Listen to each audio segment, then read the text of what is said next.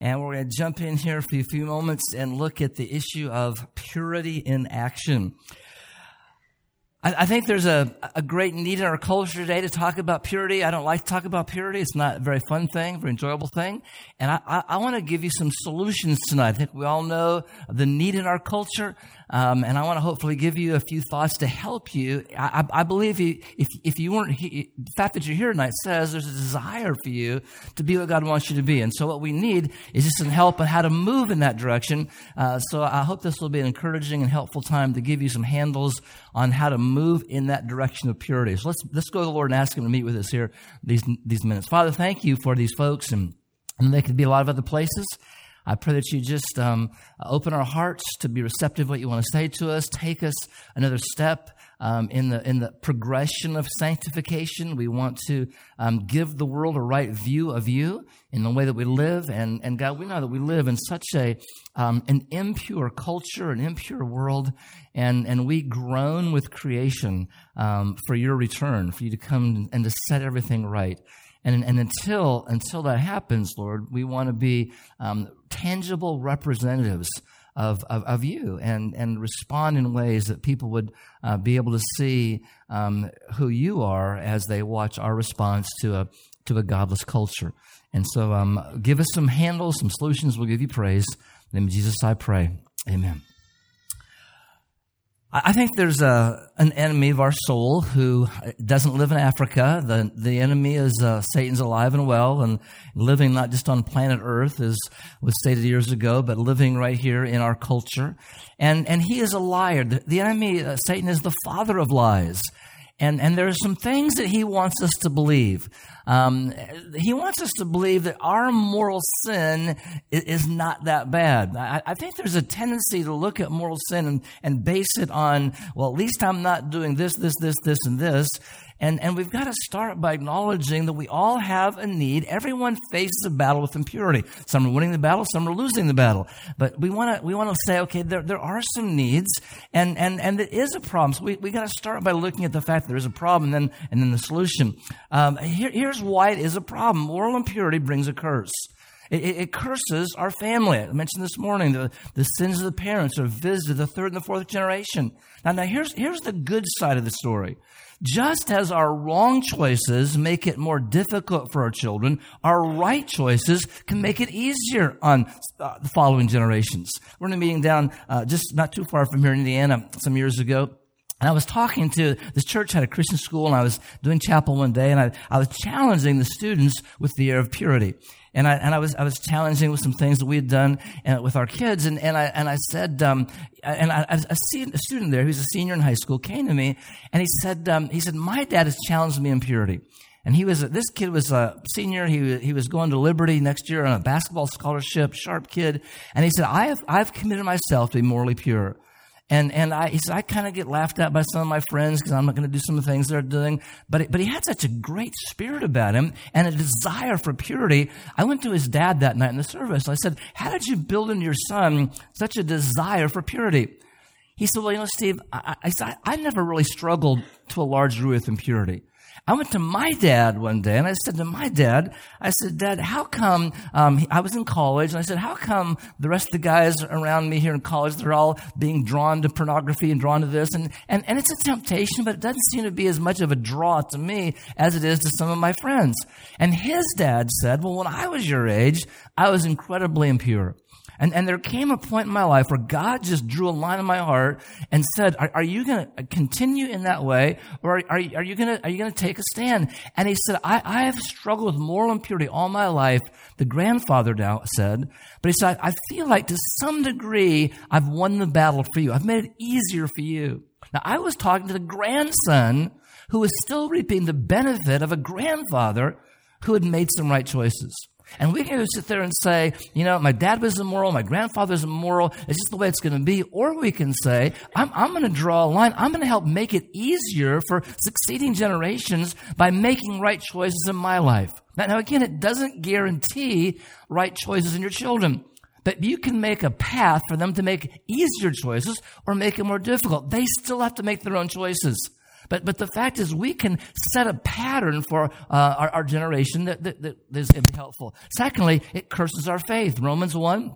When they knew God, they glorified him not as God, became vain in their imaginations, their foolish heart was darkened, professed themselves to be wise, they became fools. And it goes on there and says in 3 times, and God gave them over to their own ways. So moral impurity, no matter what level it's at, does affect our faith. It affects our future. Proverbs talks about the simpleton who goes past the avenue of the strange woman, and it says he knoweth not that the dead are there. Like an ox going to the slaughter, he knoweth not that the dead are there. So it curses our future. So I just say that to remind you that moral impurity is a serious issue. We know that, but we kind of want to put it aside, and the enemy tries to convince us of that. Secondly, he wants us to be convinced. I'm the only one in the church who's ever struggled in this way. I could never go to anybody. I could never get accountability. I could never talk to anybody because everyone else is perfect. And so they wouldn't understand. Now, I wish that was the case. But the fact is, everyone struggles with the issue of impurity. Some win, some lose, some are winning, some are losing, but everyone struggles. Let me just ask you, how many of you would be honest enough to say, either currently or at some point in your life, you have done major battle with the issue of moral impurity? Let me see your hand, raise that. And I'm going to raise mine. Okay, so the point is we all face the battle. But the enemy tries to convince us, no, no one will understand this. And so we try to keep this thing in a closet, in a corner, and not ever get any help or any accountability because of that. And thirdly, we try to think that the enemy wants us to think about this. It's a private matter. Don't talk about it. Now the Bible does say we're to avoid the shameful details of evil. You don't need to read books that explain the impurity of our culture. You don't need to know the specific details of evil. That is not helpful to you. But the fact is, we do need to talk about it. We need to address it in the church. The places where it should be talked about is in the home and in the church. Most kids learn about sex on the internet or at a public high school health class. And because we are so hesitant to talk about it, sex is not a dirty word. God invented sex. It was his idea. He could have made it have kids by mixing our earwax together if he wanted to, but that's not what he chose, all right? So it's his idea. But it's got to be in the boundaries of this book. And it needs to be talked about in the church and in the home. And if it's not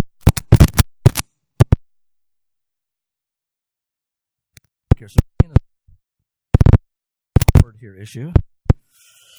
That sounds like rain. Okay. So let me I was thinking this through. Do you have another pack? No, that's not it. It's right here. Well, then I won't have anything for right now. So bring me Jimmy's. Okay. Anyway, that's right. Let me see if that adjusts it just a little bit here, Nick. We'll go with this. I was thinking this through some time ago, and I thought, why is it that we have such an issue with impurity?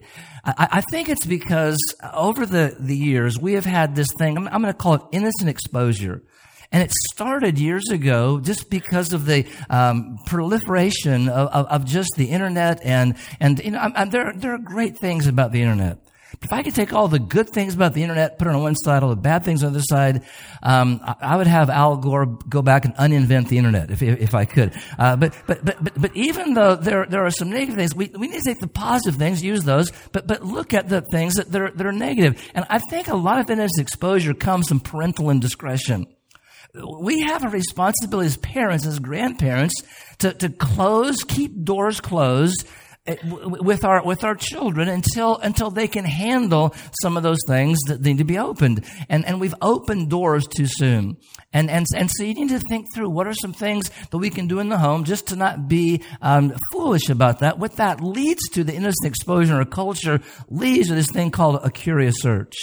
And I'm just going to call this justifiable ignorance. It's things like going to a website. You don't know exactly what's there, but you know that going in that direction is not going to be a helpful thing. And we justify it by saying, I didn't really know that was going to be there. And that curious search then leads to experimentation, and we start toying with sin. And I've just seen this progression and I've worked for 44 years with college-age young people, and I've just seen this progression, and it comes then to an habitual hunger and this practice of sin. It starts all the way back with innocent exposure. Now, we can't keep from being exposed to a culture that is immoral and immodest, but we don't have to pump it into our homes. There are things we can do to keep our kids guarded at younger ages from those things, and you're going to be counted as kind of silly. You may be awkward and odd in our culture, but the fact is, if we just go with the flow, go with the culture is heading headlong into hell, and so why would we follow that culture? So you understand all that. Let me give you some practical things, hopefully, on how to win the war against the flesh. And this is just a starting point. I want to address this because we just don't talk about this enough. And you're not going to come to some solutions over a 30-minute session, but what you've got to do is say, God, I want to begin to study and read and pray and be a part of this battle, not just think, well, it's just going to happen. So here's some solutions. Recognize your potential for moral failure. If you have the attitude that this could never happen to me, that I'm going to be the exception of this, you're setting yourself up for failure. Everyone has the potential for moral impurity. Everyone, if you think that's not you, then I think you're putting your head in the sand. Recognize and realize that the flesh is not reformable. I think that we have the attitude that this is going to be somebody else's issue, but not mine. Everyone faces the battle. Some are winning, some are losing. Here's the second thing. Realize you don't have to give in to moral sin. God has called us to be holy. He's not going to call us to do something and then give us the power to do that. Holiness is a choice. I mean, the fact is, nobody really falls into sin. We choose, as we talked about the other night, we choose to make choices. So you don't have to give in to moral sin. And then thirdly, to resolve yourself once and for all to be pure. The problem is, well, I've done that before. I've made commitments before. I've said I'm not going to do this. I was reading through Daniel some years ago, and you know the story of Daniel, how he's taken captive, and they're going to go taken into another country, and they're going to use them to kind of be part of their leadership. And Daniel knows that he's going to be treated to all the best of this other country, and part of the food that he was going to be offered was not acceptable at that point to his religion. And so before he got to Babylon, before he got to the place where he's going to be raised, it says this in Daniel 1, that he purposed in his heart he would not defile himself with the king's meat. And when I read that, I thought this: the answer was formed before the question was asked. For Daniel, the answer was formed before the question was asked. He didn't wait until the bacon was served to think if he was going to eat it, right? He decided on the road before he got there, I am not going to partake in that. And the place to choose against temptation is not when it's in front of your face. It's sitting in an auditorium just like this, where I resolve myself to say, I am not going to go down that road. I'm not going to go to that site. I'm not going to go that place, because I know by putting myself in that situation, I'm going to be in trouble. Don't make your decision when you're faced with a temptation. Make your decision before your temptation. The answer was formed before the question was asked. Now, you say, well, I've done that before, and I've blown it. Well, then resolve yourself again. I mean, here's a person who says, okay, I want to be pure, and they make a commitment, they blow it. So what do you do? Well, you resolve yourself again. Well, I didn't work last time. Well, do it again. What about the person who never makes that resolve, who never says, I want to be pure? Where are they going to be? So resolve yourself once again in this setting, not when you're faced with something, but in this setting, God, I want purity in my life. And then number 4, remove all bitterness. We talked about that this morning. We talked about that on Wednesday night, that bitterness lays you open to moral impurity. We looked at the account there in Hebrews 12 of Esau. And I think the fact is that bitterness is at the root of most moral impurity. Because the fact is, when we get bitter, Satan offers us something and says, here, you deserve a little bit of relief. You deserve a little feel-goodness because of what's going on in your life. So you owe it to yourself to indulge yourself in something other than what God wants you to be involved in. And so when you identify and confess every root of bitterness, it's an important step towards gaining moral freedom. And if you're not dealing with bitterness, then you're going to be a prime candidate for the issue of moral impurity. Number 5, it is restrain your flesh in every area. Romans 13:14 says, make no provision for the flesh. Don't put yourself in situations where you know you're going to have greater temptation. Don't go those places. Don't put yourself in those situations. When you make provision for your flesh, when you put yourself in the place of temptation, you're just setting yourself up for failure. Now that may mean that you're going to have to draw some limitations on your life that the world might think is a little bit strange. Reject anything in your life that will lead you back into the bondage of the flesh. It may mean you have to change some of the television programs that you watch, or stations that you have, or magazines you receive, or just some things you say, I'm not going to go there. I can't be a part of that. It may change the way you drive to work. I mean, you go through Chicago and here's this billboard. It's a woman laying in a horizontal position. All she has on is a black gownless evening strap.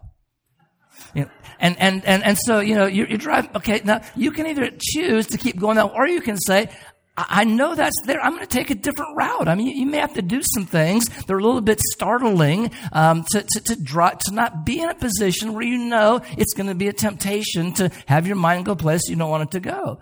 And you have to make some choices to reject some of those things. And then run from every form of evil. There are some things that God says, stand up and fight this. There are other things that God says, run away from. 2 Timothy 2:22 says, flee youthful lusts. And there are some things that you are not meant to stand and attack. You're meant to run from. And this area of moral temptation is something you run away from. You don't say, I can handle this. No, you can't handle that. God says, so run away from that and flee those things. So identify those things. Number 8, renew your mind with the Word of God. A holy mind comes from a holy book. David said, wherewithal shall a young man cleanse his ways? By taking heed thereto, according to thy word, with my whole heart I've sought thee. Let me not wander from thy commandments. Thy word have I hid in my heart, that I might not sin against thee. If you say, I want purity, but you are not in this book, then you're not being honest. If you say, I really want to think right, I want to have right thoughts, and you're not reading this book and getting this book into you, then you're not really serious. I was in a meeting some time ago. A man came to me, and it was like on a Sunday like this, and he said, Steve, I struggle with the issue of homosexuality. And I really want to be victorious. I really want to do what's right here. So I met with them, talked to them for a while. I said, listen, I'm going to be here another week. And I took a little piece of paper, and I went Monday, Tuesday, Wednesday, Thursday, Friday, Saturday, Sunday. And I wrote down some things. I want you to do this and this and this and this for these next 7 days while I'm here. I gave him some passages to read, some verses to work on, some physical activities, some things to do. And I said, I want you to do these things, and then I want you to tell me next Sunday how your week has gone. So the week went by. The next Sunday, he didn't come looking for me. I went looking for him. And I said, well, how'd you do this week on those things I asked you, the projects I gave you? He said, well, devil really got to me this week. The reality was he was feeling guilty about his sin, but he wasn't willing to take steps of action to replace those thoughts and temptations and to build his life. All he wanted to do is get some release from the guilt that he was facing. And if you are not serious about getting into this book, then you're not serious about purity in your life. A holy mind comes from a holy book.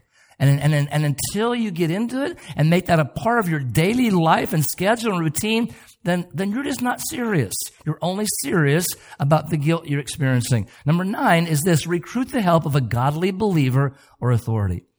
Again, God has given us this thing called the body of Christ. And the important thing about a body is a body needs every part of that body, every member. We read in Scripture about that illustration. The hand can't say to the head, I don't need you. Or the whatever. We all need each other. And God has given you people that will come around you and be part of your spiritual life. And you need to go to somebody and just say, would you pray with me? Would you hold me accountable? I have an accountability partner that I daily have a contact with. The thing about technology is you can use that and leverage it in a good way. And I have a friend that I text every day, and he texts me every day. And I need that, and you need that, and you can take advantage of that. And again, it goes back to that lie of the enemy. Well, no one will understand, and so you can't talk about it. They will understand because everyone faces a battle with impurity. I had a man come to me and say, I thought someday when I got older, this wouldn't be a problem, that I wouldn't face moral temptation. He said, I've come, he was in his 80s at the time, he said, I've come to realize I'm going to be tempted until the day I die. Maybe the day after I die, I don't know. But I just realized it's going to be a temptation. And so people do understand that. So find a godly believer or an authority that you can go to and just say, would you hold me accountable? Now, we talked about the importance of just being transparent and open and honest. And part of the thing that's holding us back is there are issues that we have faced in the past, and we're just not willing to be honest, even with our mate, even with people that are closest to us. I remember a young man coming to me, and he said, Steve, I know that I have been involved before, when I was single, I was involved in homosexuality. He said, I'm married, I have a child, our second child is on the way. And I really feel like God wants me to talk to my wife about this so she understands the struggle that I face. She has no clue about this. And we're getting to raise a family. And I think she needs to hear me share where I've struggled. And so she can keep me accountable, keep my kids accountable. But right now she's like 7 months pregnant. I'm afraid that if I tell her now, she'll miscarry or whatever. And I said, you're right. You need to make sure that as you have this conversation with your husband, your wife, it's in God's timing, and that God's telling you to do that, but it would be helpful for her to know how to pray for you, how she can hold you accountable. I remember sitting down with Debbie and just sharing with her the struggles of my life morally when I was in high school and college. She needed to know how to pray for me. We were getting ready to raise a family, and she needed to know how to help me. Now, if you're having to have that conversation, let me just give you a couple of thoughts about that. If you're having to confess, I think there's a lot of ladies who have had an abortion years ago, and they've never told their husband about that. And so now there's just all these layers, and they're wondering why there's friction, because they're living under the pressure of this. And there needs at some point, I'm not saying tonight, but at some point there needs to be some transparency so both of you can have a greater understanding of how to pray and be involved in each other's lives. If you're having to confess something to someone in a situation like this, make sure you do it in God's timing. Don't just do it because on a whim. You make sure that God gives you the right timing, and then realize the person that you're confessing to needs some time to respond to that. Don't expect them just to get over it in a second. And you need to give full disclosure. Don't go to your wife and say, hey, I need to ask you to forgive me because, there was this thing about 30 years ago that I did, and then can see how that goes. And then a month later say, yeah, there was one thing about 20 years ago. And then it's like in increments. And they're wondering, what's the next thing that's going to come? But if someone has to come to you and confess, you need to give full forgiveness. If you can't forgive your husband or your wife or your child or someone for their moral failure, if you can't forgive, what you're saying is, my requirements of you are greater than God's requirements of you. Now, I'm not saying you're going to go over it instantly, but you need to give full forgiveness. I tell you, the most incredible illustration of forgiveness I've ever seen in my life. We're in a meeting in Texas, and it was a church of like 1,200, and a deacon came to me after service like this, and he said, would you meet with me? And I did, and he said, Steve, I've been involved in homosexuality within the last month. He was married. He was a deacon, had a wife, children. He said, I've struggled all my life with this. And he said, and I'm done. I've wanted to get caught, and it hasn't happened. I'm just tired of this, and I'm ready to do whatever I need to do. And I said, well, you're going to need to tell your wife. I mean, this is not a 30-year ago thing. This is something in the last month he'd been involved in. And he said, Steve, I'll tell my wife. He said, I'll tell the church. He said, I'll take out a front page ad in the Houston newspaper. I don't care. I want to be free. Now, he didn't have to take out an ad. He didn't have to tell the church. He did resign as a deacon, which he needed to do. But a little later, a few moments later, I had his wife come in. And I sat there and I watched as this man just unloaded his life. And just in his brokenness and sobs, and his wife was just blown away. I mean, she had no clue, no clue at all that this had been an issue in his whole life. And he had been involved for like the last 15 years in this lifestyle. And he was just sobbing in his chair, and she was just blown away. But I saw her get out of her chair, and she walked over, and she knelt down, and she wrapped her arms around her husband, and she said, honey, it's going to be okay. We're going to make it. And I was just, my jaw was on the floor. I had never seen such instant, incredible forgiveness in my entire life. I was back in Houston about a year later, and this couple came to a service. We were in another church. And she asked if she could talk to me, and she pulled me over to the side, and she said, a year ago, you met with us, and my life fell apart. I had no clue that my husband was involved in this, and it was just, I was devastated. And for about a week, I just walked around in a daze, choosing to thank God, choosing right, but my emotions and my life, I was in a daze.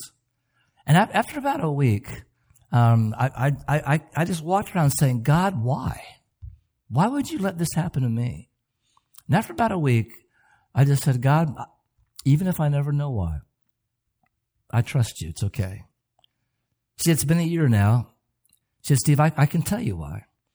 She said, there have been 3 couples this year that have come to us, not knowing our situation, but 3 ladies have come to me and just said, my husband is involved in homosexuality.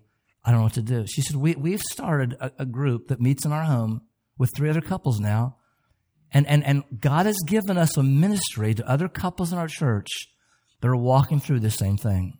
She said, it's not a ministry I ever would have chosen, ever would have wanted, but I understand now why God allowed this to happen. God is using this in our life and given us a ministry in the lives of others. And I believe that only came because of her willingness to give forgiveness. Now, if you're confessing, understand this perspective. The person who is confessing, they are, getting rid of this frustration. Actually, those two should be backwards. That's backwards. The confessor has freedom, so we need to change that. The confessor has freedom. The responder is the one left with frustration. The confessor is saying, I've been bottling this all up for this whole time, and now they experience some freedom from finally getting honest. The person who's responding and hearing that, they're the one that's left with the frustration. And I just say that if you have to confess something and it's finally off your chest, and now the other person is having to live with the frustration, that just understand that the person who confesses, those two are both backwards. The person who's confessing, they're feeling the release. I don't know how that happened. Those just reverse both of those. The person who's confessing, they now have release. The person who's responding, now they have to feel that rejection because of whatever was shared. And I just want you to understand those perspectives so that when if you're receiving something with someone, there's a tendency to feel that. I remember, Debbie came to me some time ago and she said, Steve, I'm talking with a lady whose husband was involved in pornography. Help me understand again now why she shouldn't feel rejected. Because I've told her that a wife shouldn't feel rejected. She said, tell me that. I said, well, it's like, let's say you go out to your favorite restaurant. And you have your favorite meal. I mean, this is like, Ruth's Chris. I mean, you go and you have, your favorite steak and potato and your favorite, beverage and a little sorbet in between meals and whatever. And it's just everything is just perfect and a lot. And you're just full to the max. It's the best meal you've ever had. And after you're done, the waitress comes along and says, would you like dessert? And you say, no way I could eat another bite. And then she pulls out this tray. And all these desserts, and one of them is 7-layer delight. It's got 7 layers of chocolate and white chocolate and dark chocolate and chocolate fudge and chocolate whipped cream and just everything there. And you say, I just wonder what that tastes like. And so you order dessert. Now your ordering of that dessert is not a rejection of the meal. You should not eat that. It's called gluttony. It's not good for you to do that. It's wrong. But you're not rejecting the meal. It's just your curiosity is, I wonder what that tastes like. Now, that does not justify a wrong decision. I'm just saying it's not necessarily a rejection of something else. It's just this whole issue of curiosity that leads us in places that we should not go. And it's wrong and it's sin. but it's not a rejection of something else. Okay, number 10, remind yourself of the true consequences of your sin. I think it's very easy to minimize the consequences and maximize the pleasures. When I think this through, I try to remember a picture that I saw, a drawing I saw some years ago of Samson. And it was a picture of Samson, eyes gouged out, grinding at a mill. And I thought, there is the true picture of impurity. Remind yourself of the consequences. I've written down in the center of my Bible, I just have some blank pages, and I've written down the names of all of my children and grandchildren and the people that would be affected by my moral failure. Because I want to realize there are incredible consequences. If I make wrong choices in my life morally, it doesn't just affect me. It affects everyone that I've ever contacted. And so I've made a list of all the people that would be affected by wrong choices if I made wrong choices that would cause the effect on others. Remind yourself of the consequences. And then refuse to stay defeated and depressed if you fall.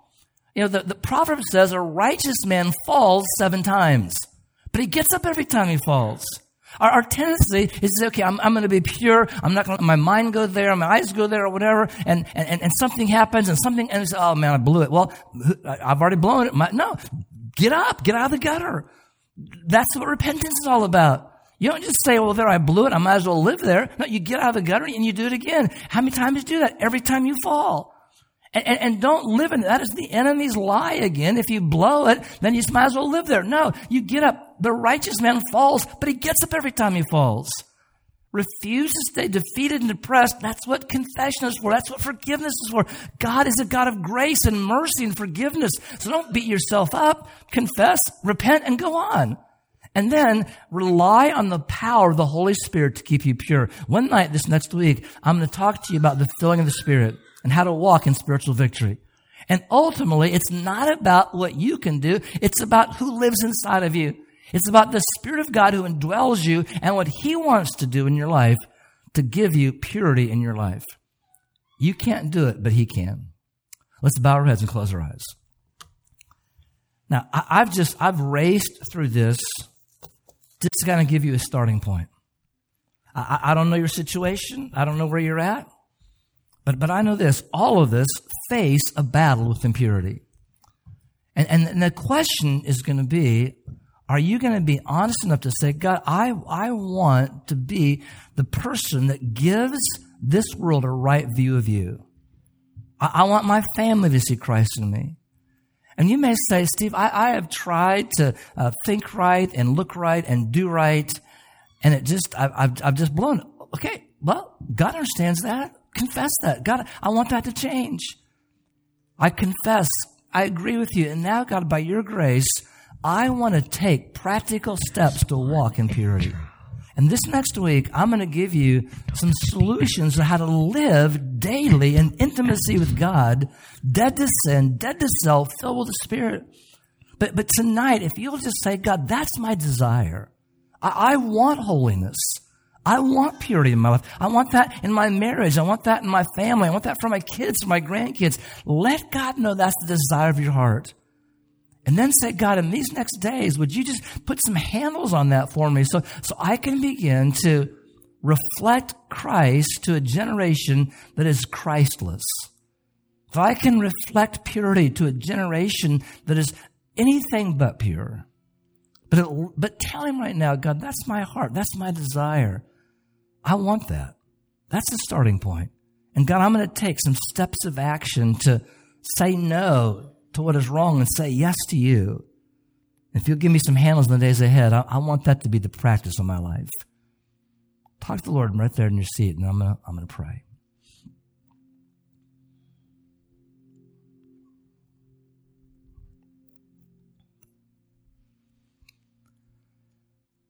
Father, I know that we live in a culture that so pushes against everything that you say is right. And our desire is to reflect Christ to a generation that desperately needs to see an accurate view of you. And so we want that to be not just in our public life. We know that's got to start in our private life. And so I pray for every individual here, wherever they're at in this process, that today would be a new start.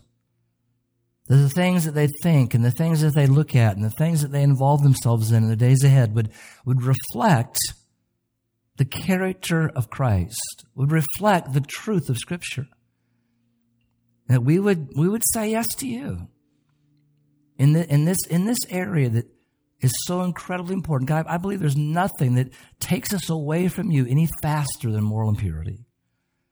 So I pray that we would run to you. I pray that you'd give folks the willingness to go to someone that cares about them and to gain accountability and to be honest and transparent. And would you use this in a positive way in our lives in the days ahead?